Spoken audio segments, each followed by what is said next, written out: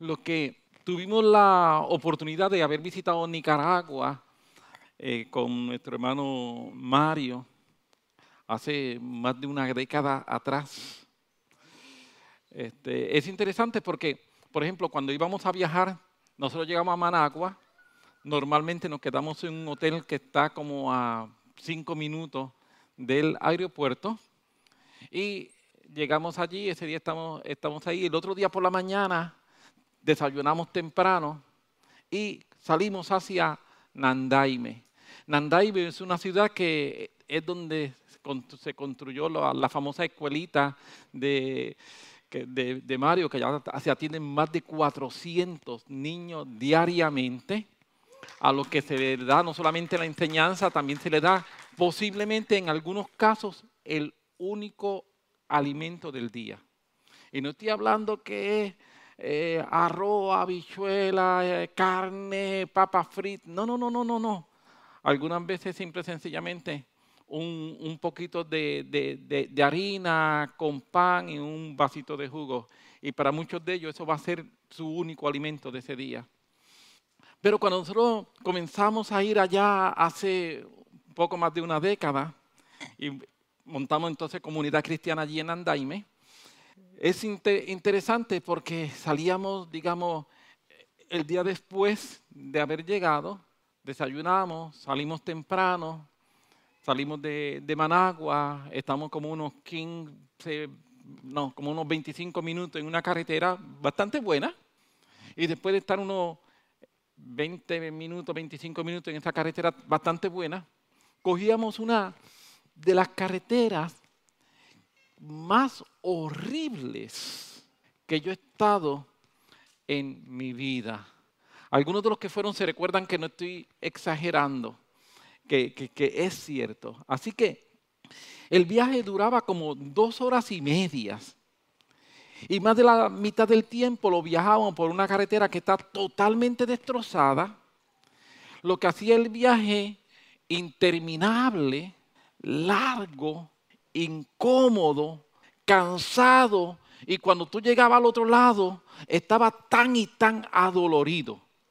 Porque el viaje, en serio, llegaba el momento en que no se podía ir a más de 15, 20 millas, y Mario iba zigzagueando, tratando de evitar los hoyos más grandes.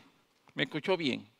No era tratando de evitar los hoyos, era tratando de evitar los hoyos más grandes, porque siempre era de hoyo en hoyo. Salgo de este hoyo y doy zigzag para acá, para caer en este próximo hoyo, para seguir así, dar zigzag acá y caer en este próximo hoyo. Y era como casi una hora y 15 minutos de hoyo en hoyo. Y tú ibas peor que una montaña rusa. Era una aventura. Ni en África, caminando hacia las tribus, he encontrado una carretera que fuera tan y tan mala. Y era la mejor que había en aquel momento para llegar de Managua a Nandaime. Así que cada vez que uno pensaba en tener que ir a Nicaragua, me daban deseo de llorar. Nada más pensar en la carretera. Mire, yo he tenido la experiencia de dormir en hamaca a 10 pies de altura. Eso en la selva del Amazonas. De haber estado toda una noche guiando 12, 14 horas, llegar, dormir en la plaza, literalmente en el piso, para el otro día montarse en una yolita que caben 2 personas, una persona así al lado de la otra, una yola larga, para estar 5 horas ahí en un río infectado con pirañas y caimanes, para después entonces llegar a una tribu y tener que dormir en una hamaca a 10 pies de altura con Maggi también, no una hamaca para mí. Así que nos tira uno encima del otro ahí. Y tú no puedes hacer nada, y la razón que tienes que dormir a 10 pies de altura es porque por la noche bajan los animales a comer. Y si tú no estás a esa altura, piensan que tú eres su comida. Nada tan malo como la carretera de Nicaragua. Horrible, horrible, horrible, horrible. No importa el auto en que vayas, no importa nada. Un día llegamos y cuando llegamos Mario nos dice, arreglaron la carretera. Y dije, pues yo pienso, quizá en vez de 20 hoyos, ahora tiene 19. Eso fue lo que yo pensé. Pero por la mañana salimos y vamos. ¡Wow! Perfecta la carretera. No hay un hoyo, no hay un agujero, no hay nada. El viaje de 2 horas y media lo hicimos como en 1:15. No es que Andandai era tan lejos. Es que la carretera impedía que tú pudieses llegar temprano. No había manera. No solamente eso, sino que cuando llegué no me dolía nada. Mi espalda estaba bien. Muchos de ustedes no lo saben, pero hubo una época en que yo tenía que estar con unas fajas continuamente en la espalda. Tenía mi cintura afectada. Por lo cual, como yo estaba con una faja continuamente en la espalda, esos movimientos así para mí eran desastrosos. El Señor me sanó, mi espalda está totalmente bien, así que mi cintura está totalmente bien.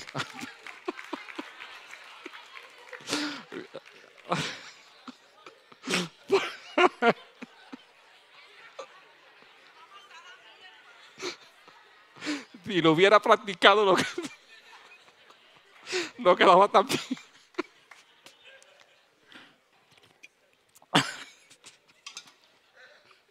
Ay, qué bueno es el Señor.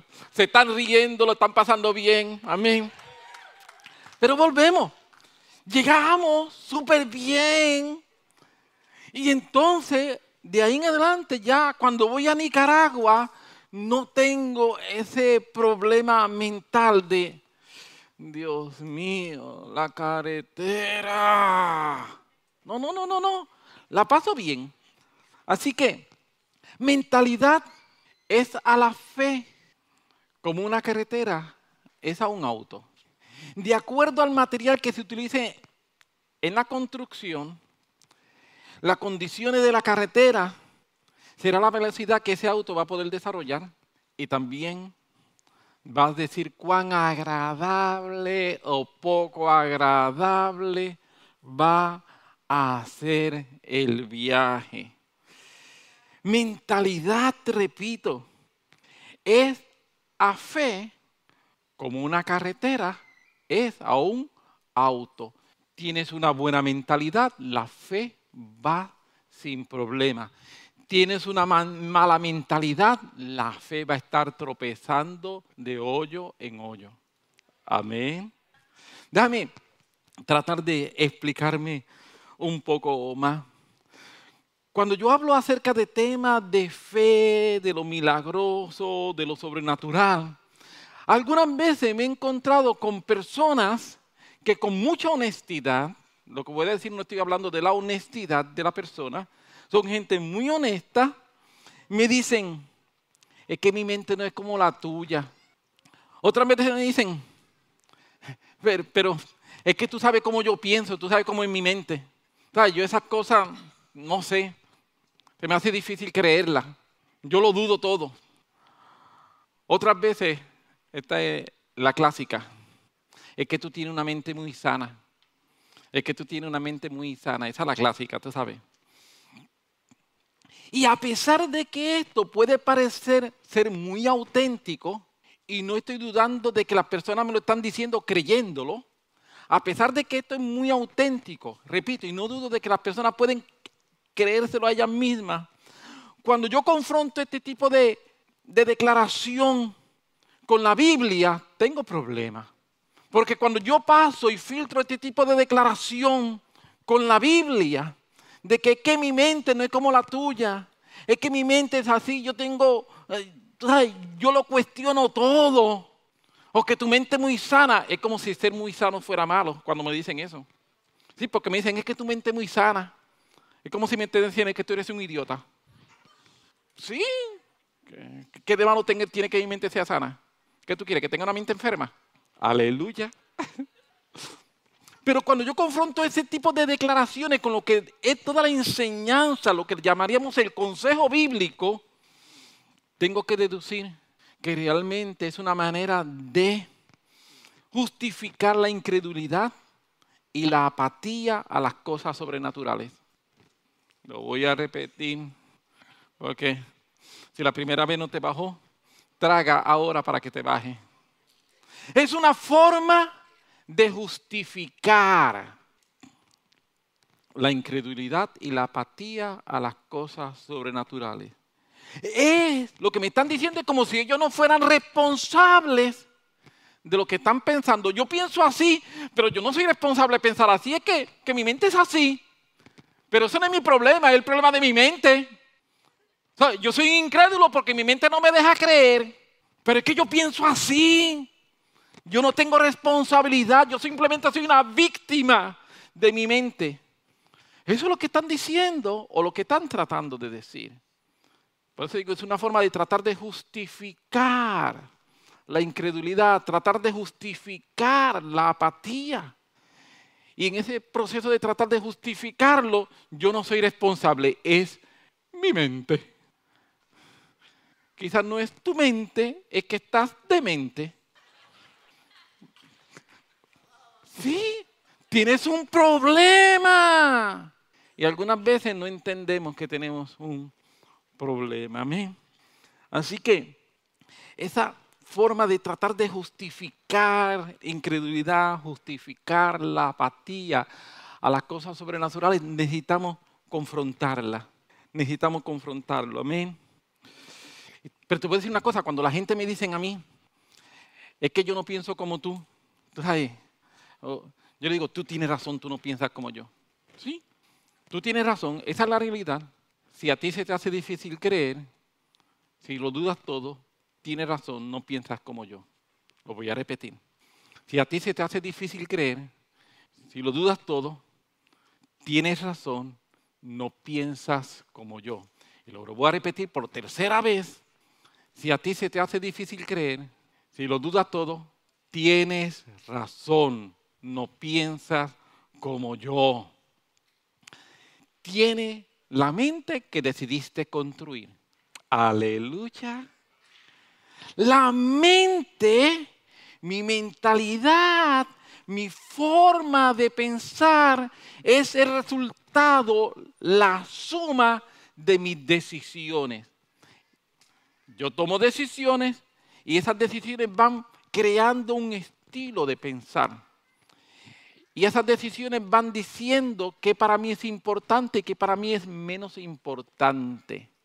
Esas decisiones van creando el camino por el que mis pensamientos viajarán. Esas decisiones van creando mi carretera por la cual la fe va a viajar. Téngame un poquito de paciencia, me voy a ir explicando. Amén. No se me asuste, no estoy disparateando, no me fui en un viaje. Téngame un poco de paciencia. Es cierto que el enemigo ataca la mente. Alguien me puede decir, pero es que la mente, la Biblia dice que es atacada por el enemigo. Sí, es cierto que es atacada por el enemigo la mente, pero son dos cosas distintas. Pensamientos incorrectos, dañinos, pecaminosos, muchas veces llegan como un parte del ataque del enemigo. Pero también es cierto que la Biblia me dice que debo llevar todo pensamiento a la obediencia de Cristo Jesús. Y lo que sucede es que muchas veces tenemos pensamientos rebeldes y no hacemos nada con ellos. Y cuando lo que tenemos son pensamientos rebeldes, que no hacemos nada con ellos, creamos entonces un estilo de pensar, una mentalidad rebelde. Una mentalidad que no se quiere sujetar a la palabra de Dios. ¿Por qué? Porque hemos permitido que nuestros pensamientos funcionen de esa manera. No tomamos control de los pensamientos y sin darnos cuenta preferimos coquetear con la mentira y con la manipulación. Y eso es un problema. Eso es un problema. Déjame compartir este principio que creo que es un principio demasiadísimo importante. Tener una mente sana no es el resultado de un momento, sino el trabajo de una vida. Escúchame, tener una mente sana no es el resultado de un momento, sino el trabajo de una vida. Tú no vas a tener una mente sana por un esfuerzo momentáneo. Un esfuerzo momentáneo nunca va a resultar en una mente sana. La única forma que tú y yo podemos tener una mente sana es trabajando hoy, trabajando mañana, trabajando pasado mañana, trabajando continuamente. Lo hemos dicho en el pasado, lo voy a repetir y según continúe hablando lo vamos a ver. Ser incrédulo es una decisión. Es decidir, creer que no se puede. Así que es una decisión. Aleluya. Todos ustedes están tan serios.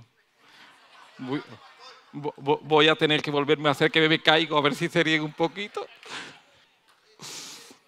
La duda también es una decisión. Es decidir creer que Dios no es digno de confianza. Esa es duda. Yo decido creer que Dios no es digno de confianza. Así que como yo estoy creyendo que Dios no es digno de confianza, dudo. Pero al final son decisiones donde yo digo que no creo. Sí, estás creyendo. Es que estás creyendo otra cosa. Amén. En vez de creer que se puede, decide creer que no se puede.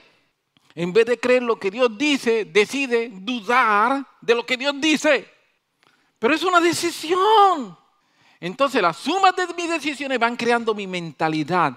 Y mi mentalidad es la carretera por la cual corre la fe. Amén.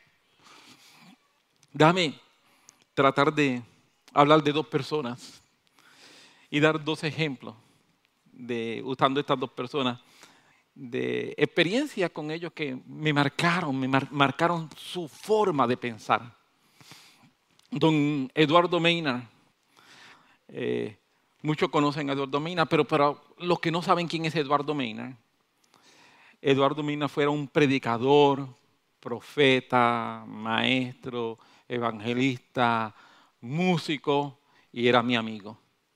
De todas las cosas, la última. Eduardo era mi amigo de verdad. Eduardo Maynard fue una persona muy importante para nosotros como iglesia.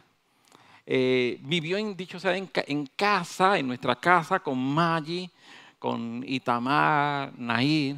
Eduardo Maynard vivió durante 20 años. En los últimos 24 años de su vida, 20 años estuvo viviendo en casa. Salía, estaba algunos meses fuera y volvía y se quedaba 2 o 3 años con nosotros. Se iba para Boston 2 o 3 meses y volvía y estaba 4 o 5 años con nosotros. Así que en los últimos 24 años de su vida, 20 años, Eduardo lo pasó con nosotros. Eduardo cambió su lugar de residencia para el cielo el 29 de diciembre de 2006. Él falleció, pero Eduardo dejó tantas y tantas experiencias tan extraordinarias en nuestras vidas. Yo recuerdo en muchas ocasiones, simple y sencillamente llegar a casa y entrar al cuarto, tocar la puerta de Eduardo y abrir y Eduardo estar arrodillado frente a la cama con 2 o 3 Biblias, 4 o 5 libros, con una libreta allí y yo le decía, Eduardo, ¿cómo estás? Y me dice, hermanito, esto está tan bueno. Eduardo tenía así una voz bien profunda. Esto está tan bueno. Y yo sentarme al lado de él y decirle, cuéntame, ¿qué estás estudiando?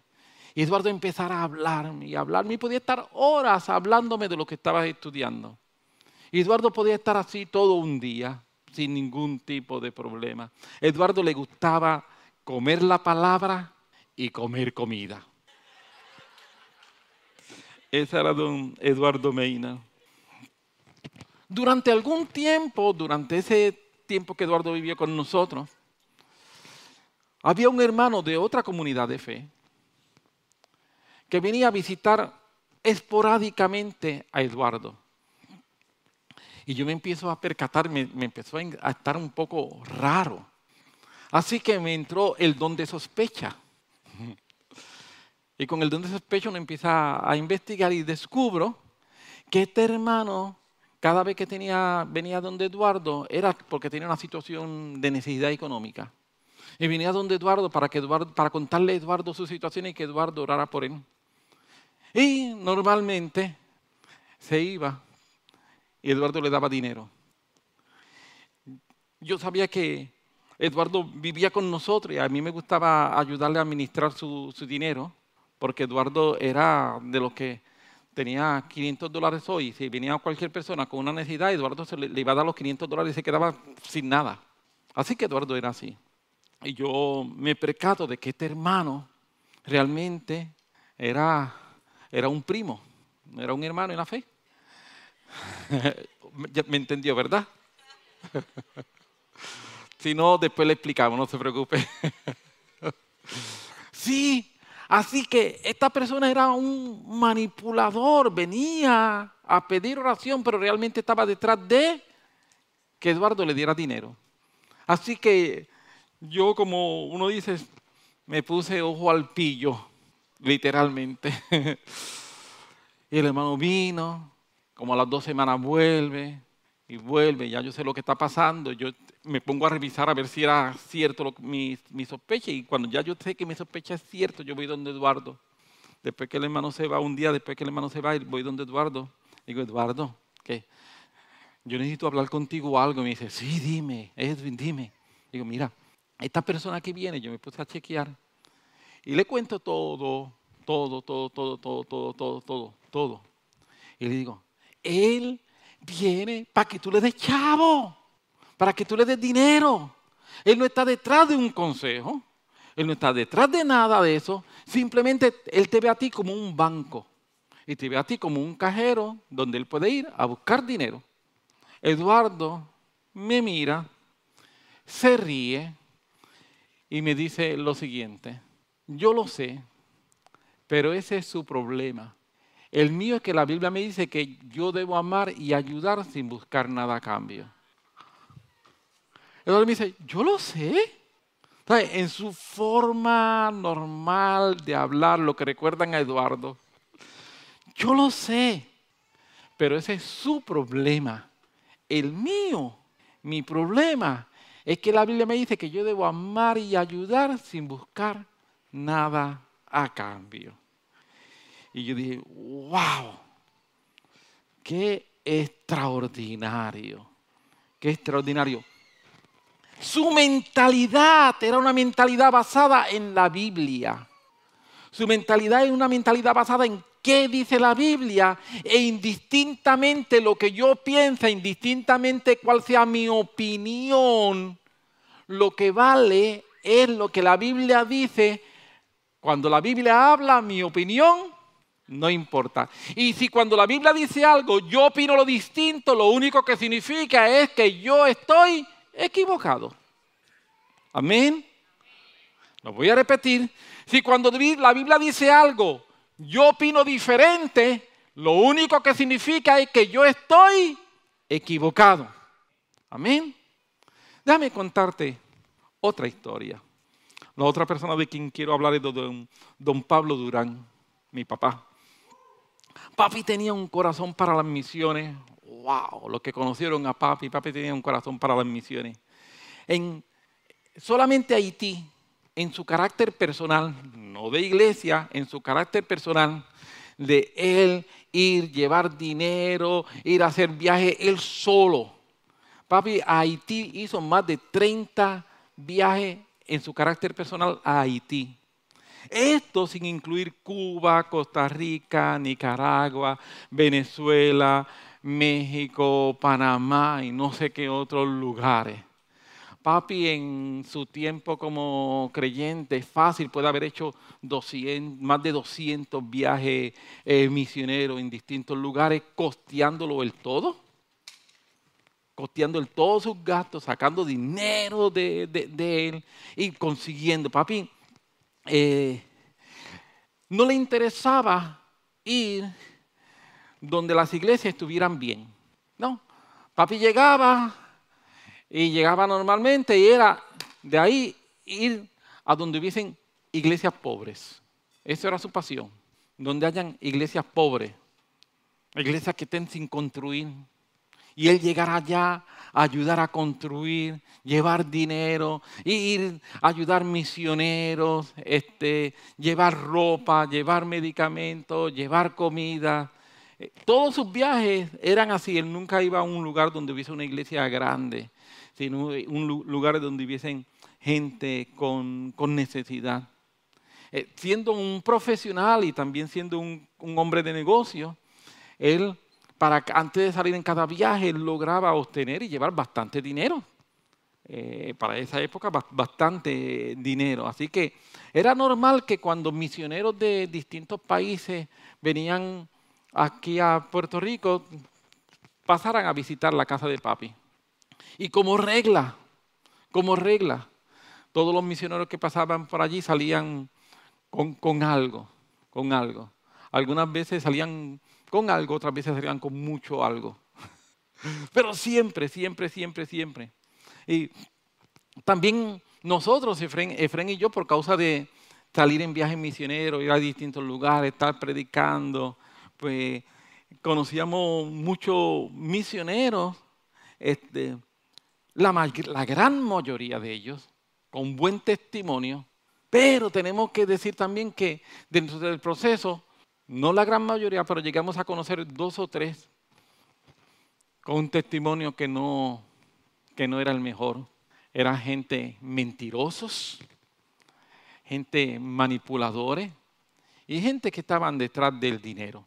Repito, no la mayoría, realmente la minoría minoritaria de verdad. Sí, la gran mayoría hombres de Dios extraordinarios. Pero llegamos a conocer algunos de esos. Y un día vimos que uno de ellos está por aquí. Y dice, mira, ¿qué hace este primo? ¿Qué hace este primo por aquí?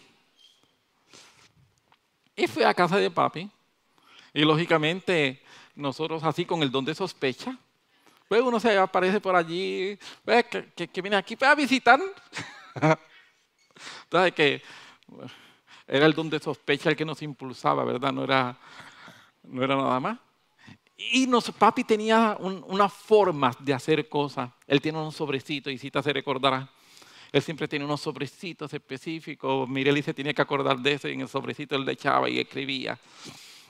Así que nosotros vemos que el hermano sale con un sobrecito. Engañó a papi. Engañó a mi papá. ¡Qué atrevido! ¡Ay, vino! Ay, y le da a uno la ira santa. Quizá no tan santa. Sí. Así que nosotros fuimos a hablar con papi de quién era la persona. Y su contestación es, yo lo sé, pero ese se va con el mínimo. Él tendrá que responder a Dios, no a mí. En otras palabras, ese es el problema de él, ese no es mi problema. Él le responde a Dios, él no me responde a mí. Yo le respondo a Dios. Cuando tú miras la mentalidad de Eduardo, la mentalidad de papi, es básicamente la misma. Es una mentalidad de, ¿qué dice la Biblia? ¿Qué enseña la Biblia? ¿Cómo yo conduzco mi vida? ¿Por lo que yo pienso o por lo que la Biblia dice? ¿Cómo yo tomo mis decisiones? ¿Por mis opiniones o por mis convicciones? ¿Cómo yo actúo? ¿Qué me guía? ¿Qué es mi norte? ¿Hacia dónde yo voy? Creo que continuamente tú y yo tenemos que decidir hacer lo que tengamos que hacer sin usar como excusa las acciones y motivaciones de los demás. ¡Wow! Yo no hago esto porque es que allá hay mucho hipócrita.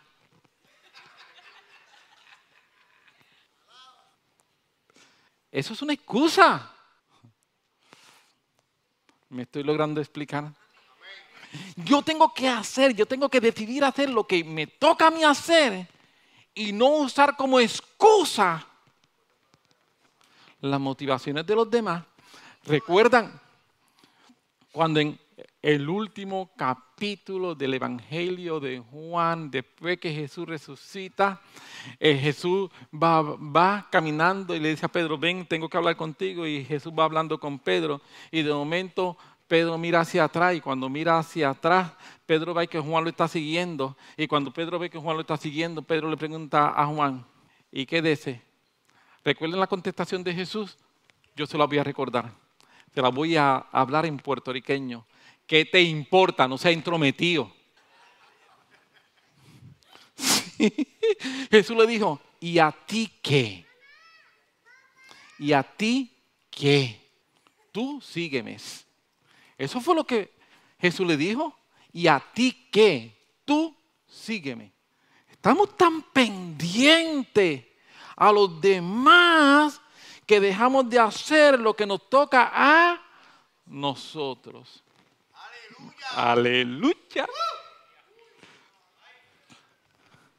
Tenemos que decidir hacer lo que tengamos que hacer sin usar como excusa las acciones o motivaciones de los demás. Amén. ¿Sabe? Cuando yo leo la Biblia es tan fascinante. Yo le decía a Itamar, creo que fue ayer que yo le estoy diciendo a Itamar, que en esta época yo siento que mi mente me la están expandiendo. Yo me siento de verdad que mi mente el Señor la está expandiendo para ver cosas que yo no veía, comprender cosas que no comprendía. En mi estudio personal de la Biblia estoy en un momento bien interesante para mí, porque estoy viendo cosas que yo digo, wow. Y cosas, nada así del otro mundo, pues cosas bien sencillas que son para mi consumo interno. Pero cuando yo estudio la Biblia, hay 2 veces que la Biblia me dice a mí que Jesús fue asombrado. 2 veces. Una es cuando está en su ciudad, y cuando está en su ciudad en Nazaret, dice la Biblia que no pudo hacer muchos milagros por la incredulidad, y dice que Jesús se asombró ante la incredulidad de la gente. Esa es la primera vez que nosotros vemos que Jesús es asombrado. Jesús es asombrado por la incredulidad. La segunda vez en que Jesús es asombrado, quiero hablar un poquito de ella, porque es con la fe de un centurión. La fe de un centurión. Nos dice la Biblia, estoy en Mateo capítulo 8, voy a narrar los primeros versículos y después leemos. Nos dice la Biblia que hay un centurión que viene a Jesús y dice que está rogándole que sanara a un centurión, a un criado que tenía enfermo. La imagen es la siguiente: un centurión romano rogándole a un rabí judío que sane a su criado. Eso es inusual. Para el momento histórico que estamos hablando, eso es una locura. Un centurión romano. Ellos son los que están oprimiendo al pueblo de Israel. Ellos vivían como una casta, como una clase aparte. Viene rogando, suplicando a un rabí judío. Para los romanos, los judíos eran nadie. Y los judíos no querían saber de los romanos. Un centurión romano viene rogándole a un rabí judío que sane a un esclavo. ¿Sabes? Uno dice, espérate, ya de por sí eso está como fuera de foco, ¿verdad? Así que, mire lo que dice la Biblia. Jesús le dice entonces al centurión, voy. Y cuando Jesús le dice al centurión, voy para tu casa para sanar al criado, el centurión, dice la Biblia, respondió el centurión y dijo, Señor, no soy digno de que entres bajo mi techo. Solamente di la palabra. Solamente di la palabra y mi criado sanará. Versículo 9. Porque también yo soy hombre bajo autoridad y tengo bajo mis órdenes soldados, y digo a este, ve y va. Y al otro, ven y viene. Y a mi siervo, haz esto y lo hace. Nuevamente, la imagen, por favor. Viene este centurión, le ruega a Jesús, por favor, tengo un criado enfermo, gravemente enfermo. Quiero que lo sanes. Jesús cuando lo ve dice, ok, voy para tu casa. Y dice, no. Yo no soy digno de que tú entres a mi casa. Solamente di la palabra. ¿Qué? Este centurión tenía una forma de pensar tan distinta. Tenía una mentalidad tan diferente. Y entonces explica cuál es su mentalidad, porque yo soy hombre bajo autoridad. Y tengo bajo mis órdenes soldados. Y digo a este va. Y al otro ven y viene. Y le digo a mi siervo, hace tal cosa y lo hace. Mire entonces la respuesta de Jesús. Al oírlo Jesús cuando Jesús lo está escuchando, que ese hombre Jesús está allí, pues voy para tu casa. Y el hombre le dice, Jesús dijo, wow. De cierto digo que ni aún en Israel he hallado tanta fe. Jesús se ha asombrado 2 veces en su ministerio. La primera cosa que lo asombró fue la incredulidad. Gente incrédula. Jesús dice, ¿cómo es posible que no crean?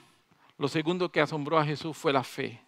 Un estilo de fe distinto, un estilo de fe diferente. Déjame decirte, el centurión tenía una manera de pensar que se le hizo fácil que la fe caminara sobre esa manera de pensar. Él tiene una manera de pensar de yo reconozco lo que es autoridad y yo veo en ti autoridad.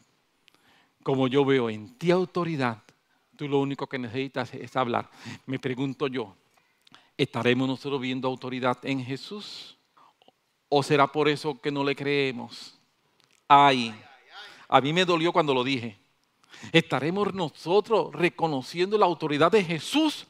¿O nuestras acciones lo que demuestran es que no reconocemos autoridad en Él?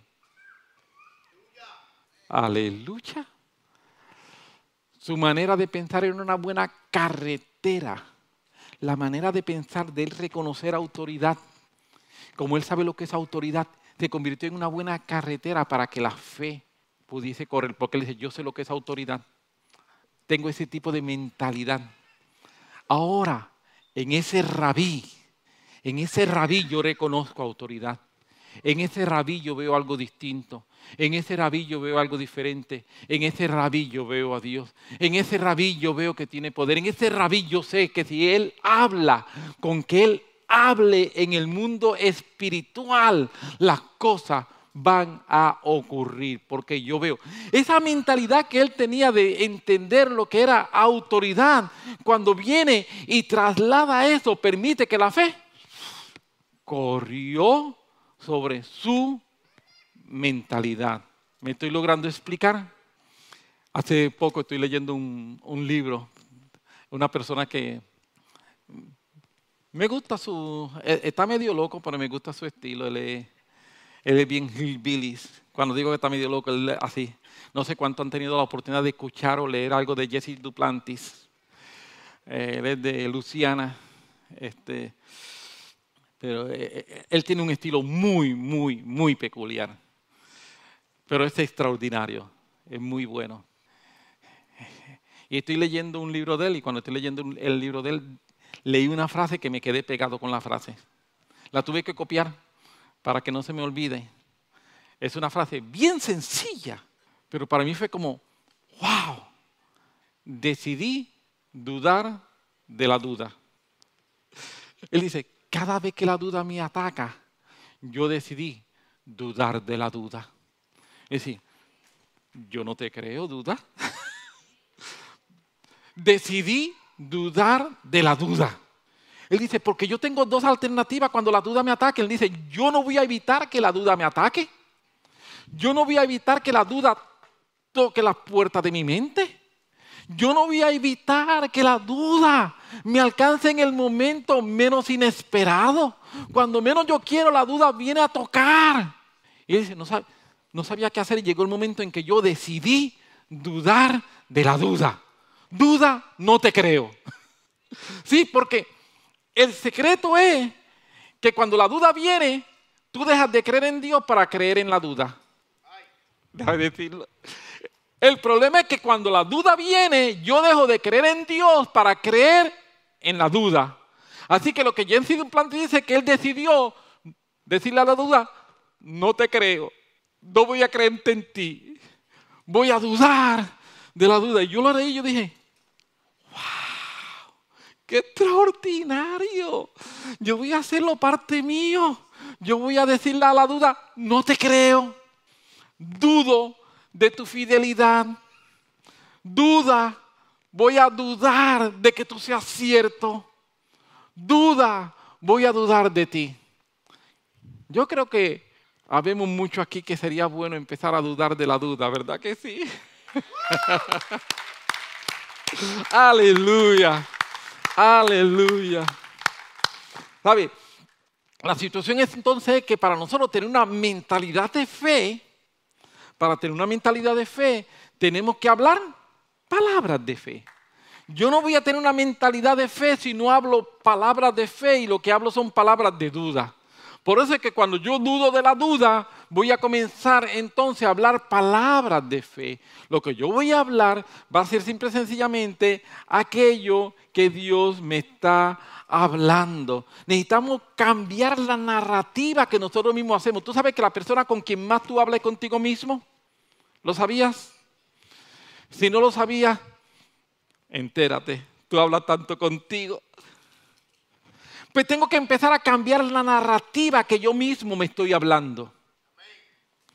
Esa narrativa continua, esa narrativa diaria, esa narrativa donde nos hacemos la película de lo que va a pasar antes que pase.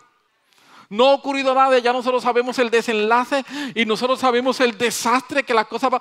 Porque Él me dice y yo le voy a decir y cuando me diga yo le contesto. Todos hacemos eso de distintas maneras, pero tenemos entonces que conscientemente empezar a decir, no, yo voy a empezar a cambiar mi narrativa y mi narrativa voy a poner al Dios que es bueno, del cual hablabas a mí primero. Ese Dios que tiene control de las cosas. Ese Dios que tiene control de mi pasado, que lo he visto en mi presente y que tiene control de mi futuro, del que hablaba Nair. Ese Dios que está en todas las cosas tiene que estar inmerso en la narrativa que yo me estoy hablando a mí mismo. Mi narrativa, la narrativa que Edwin comienza a hablar con Edwin, debe ser una narrativa donde haya más Biblia y menos miedo. Déjame decirlo. La narrativa que que Edwin le está hablando a Edwin tiene que ser una narrativa donde haya más Biblia y menos miedo. Menos temores, menos prejuicios, más Biblia. Y en la medida en que eso hace, yo estoy creando una mentalidad de fe porque estoy hablando palabras que son palabras de fe. Amén. Al comenzar a hablar lo que Dios nos dice, no lo que nosotros pensamos, no lo que el mundo nos grita, no lo que el enemigo nos sugiere, sino lo que Dios nos está hablando. Por favor, déjame hacer la siguiente aclaración. Yo no estoy hablando de tener una narrativa de positivismo. Hay positivismo que no está en la Biblia. Amén. Yo no soy una persona positiva.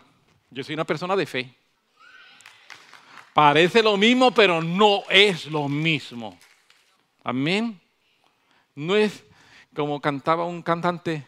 Yo puedo, te lo digo. No, yo no puedo. Yo todo lo puedo en Cristo que me fortalece. Si Cristo no me fortalece, no puedo nada. Amén. Mi narrativa no es una narrativa de positivismo, es una narrativa de fe. Yo no soy una persona positiva, yo soy un hombre que tengo una palabra de Dios que se metió dentro de mi corazón y que me ha llenado de fe. Y estoy tratando de mantener una carretera lo más nítida posible para que la fe transite por ella correctamente. Y por eso trabajo entonces con mi manera de pensar. Déjame, el propósito de la fe no es únicamente que las cosas ocurran bien. Yo tengo fe de que tal cosa va a suceder. Yo tengo fe de esto. Sí, algunas veces la fe va a funcionar en esa área, pero ese no es el propósito de la fe. El propósito de la fe es cambiar nuestra actitud en medio de las cosas que ocurren. Hebreos 11, los héroes de la fe. Por la fe, Abraham, por la fe, Moisés, por la fe. Sigue leyendo. Por la fe lo quemaron vivo. Por la fe lo serrucharon. Por la fe lo mataron. Por la fe le prendieron fuego. Eso también están allí.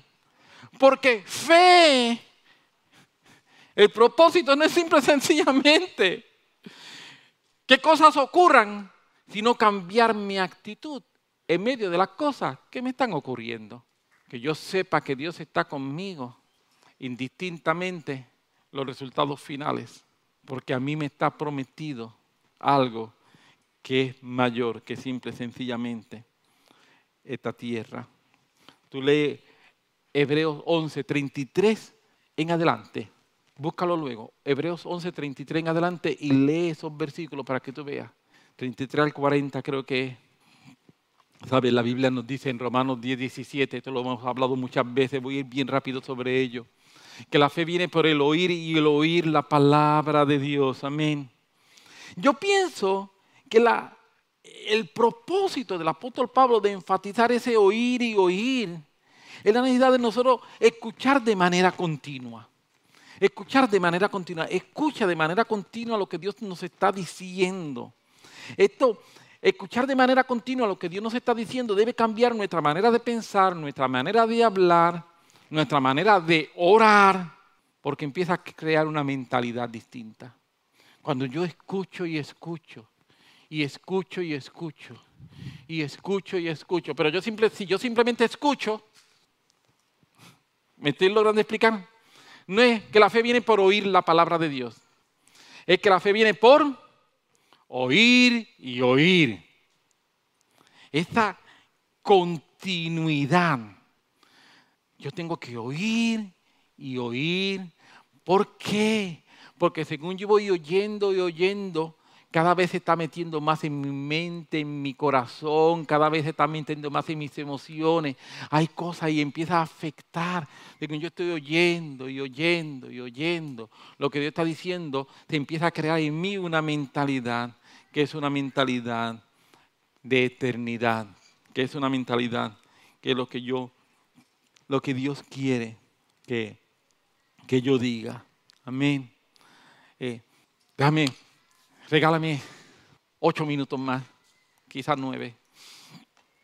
A través de los años yo he tenido varias experiencias sobrenaturales, extraordinarias. He visto sanidades, he visto milagros, que son milagros que uno mismo dice, wow. Pero ninguno de ellos ha fortalecido mi fe, como la decisión de creer y hablar lo que creo. No hay un milagro que ha hecho que mi fe crezca. No hay una sanidad que yo haya visto que haya hecho que mi fe crezca. ¿Me asombran? Sí, me asombran. Cosas que he visto me dicen, wow. Pero lo que ha hecho que mi fe crezca es mi decisión de creer. Escuchar la palabra y creerla. Escuchar la palabra y creerla. Volver a escuchar la palabra y creerla. Escuchar lo que Dios te está diciendo y creerla. Porque la Biblia nos dice que la fe viene por ver milagros. La fe viene por las muchas sanidades. No, la fe viene por oír y oír la palabra de Dios. Amén. Eso es lo que dice la Biblia, por lo menos. Así que Satanás ha visto milagros. Dice el diablo. ¿Sí? ¿Sí? La Biblia dice que los demonios creen y tiemblan. Eso dice en el libro de Santiago. ¿Cuánta gente hay que han experimentado sanidades, milagros y viven apartados del Señor? Porque las sanidades y los milagros no producen fe, producen asombro. Sí. ¿Y son buenos? Sí. A mí me encantan las sanidades y los milagros. Por favor, nadie me malinterprete. Me encantan. Quiero ver más. las sanidades, los milagros son necesarios, son una señal del amor de Dios, pero la fe es el resultado de decidir, creer lo que Dios nos está hablando, lo que estamos escuchando. Fe viene como resultado de cuando yo escucho con obediencia, yo escucho continuamente, escucho con obediencia. En otras palabras, no estoy escuchando para analizar, estoy escuchando para creer. Amén. Y te digo, ¿yo tengo muchas preguntas sin contestar? Sí. Tengo más preguntas sin contestar que preguntas contestadas. Por cada página de preguntas contestadas, tengo 100 páginas de preguntas sin contestar. Sí. ¿Entiendo todo lo que está pasando y lo que Dios hace? ¡No! La mayoría de las cosas no las entiendo. Pero a pesar de eso, decido creer. A pesar de eso, decido creer. Como dice un viejo himno. Maribel, anótalo. Creo en ti, a pesar de la duda, a pesar de la ciencia, a pesar de mí mismo. Creo en ti, si mi fe languidece, cuando casi se extingue. Oh Señor, creo en ti. Yo decidí creer en Él. A pesar de la duda, a pesar de lo que digan la ciencia, a pesar de lo que Edwin mismo diga, yo decidí que voy a creer. Yo decidí creer, no porque entiendo, no porque me gusta, no porque es fácil. Yo decidí creer porque me encontré con su eterno amor. Y su eterno amor me ha cautivado. Su amor me ha cautivado. Por eso yo decido creer, yo decido tener una mentalidad que sea una mentalidad distinta, que sea una mentalidad de fe. Así que cuando gente me dice, es que yo no pienso igual que tú, yo digo, es verdad, no pensamos igual, yo decidí creer y tú decidiste ser un incrédulo. Aleluya. Es que tú tienes una mente sana y tú no sabes el trabajo que me ha costado. Así que no vengas a ensuciarla.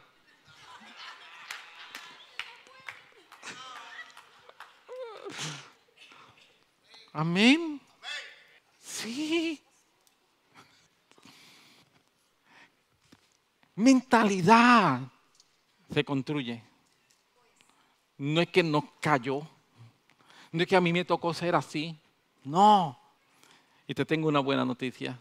Te puedes desconstruir para construir algo mejor. Aleluya. Sí. Se puede desconstruir lo que construí mal para construir algo mejor. Y eso lo hacemos con la palabra de Dios. Vamos a construir una mentalidad de fe. Y termino con lo siguiente para orar. Nair, si pueden ir, si el grupo de oración puede ir subiendo por acá, se lo agradezco. Es mejor faltar en el proceso de obediencia. Escúchame, es mejor faltar o cometer un error. Cuando digo faltar, cometer una falta. En el proceso de obediencia que no fallar porque soy un desobediente y no estoy haciendo nada. Lo voy a repetir. Sal y escúchame. Es mejor fallar en mi proceso de obediencia. Estoy esforzándome por hacerlo bien y fallé. Es mejor fallar en mi proceso de obediencia que no fallar porque soy un desobediente, no estoy haciendo nada. Es mejor fallar en mi proceso de obediencia que no fallar porque estoy en desobediencia. Amén. Así que yo estoy construyendo. Y construyendo voy a cometer errores. Sí. Por eso Under construction. Está bien, estamos bajo construcción. Perdonen los inconvenientes. Perdonen los inconvenientes. Esta que está acá arriba se está en proceso de construcción. Si de vez en cuando ve que hay mucho ruido, si ve que hay mucho polvo o algo así, es lo que estamos destruyendo para poder construir algo mejor. Amén. Esos escombros. Algunas veces hay escombros porque estoy destruyendo cosas para poder construir algo mejor, y eso es parte del proceso de construcción. Por eso dije, es mejor fallar en mi proceso de obediencia. Estoy en el proceso de obediencia. Sí, voy a encontrar escombros, que no fallar. ¿Por qué soy un desobediente y no estoy haciendo nada? Te pones sobre tus pies.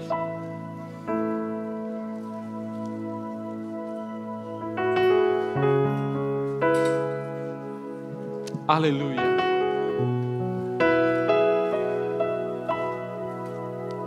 Señor, gracias por tu amor, tu misericordia.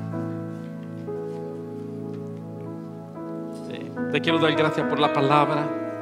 Yo espero que a alguien haya tocado, que alguien haya hablado, que alguien haya ministrado. Y ahora, Señor, simple y sencillamente queremos declarar tu palabra, Señor. Y queremos declarar tu verdad. Y queremos declarar lo que tú nos has dicho, Señor. Queremos hablar lo que tú hablas. Queremos, Señor, creer lo que tú has dicho. Estamos en tiempo, Señor, de cumplimiento. Estamos en tiempo de cosecha, Señor. Estamos en tiempo de ver tu palabra. Y por eso queremos levantarnos, Señor, como una voz profética.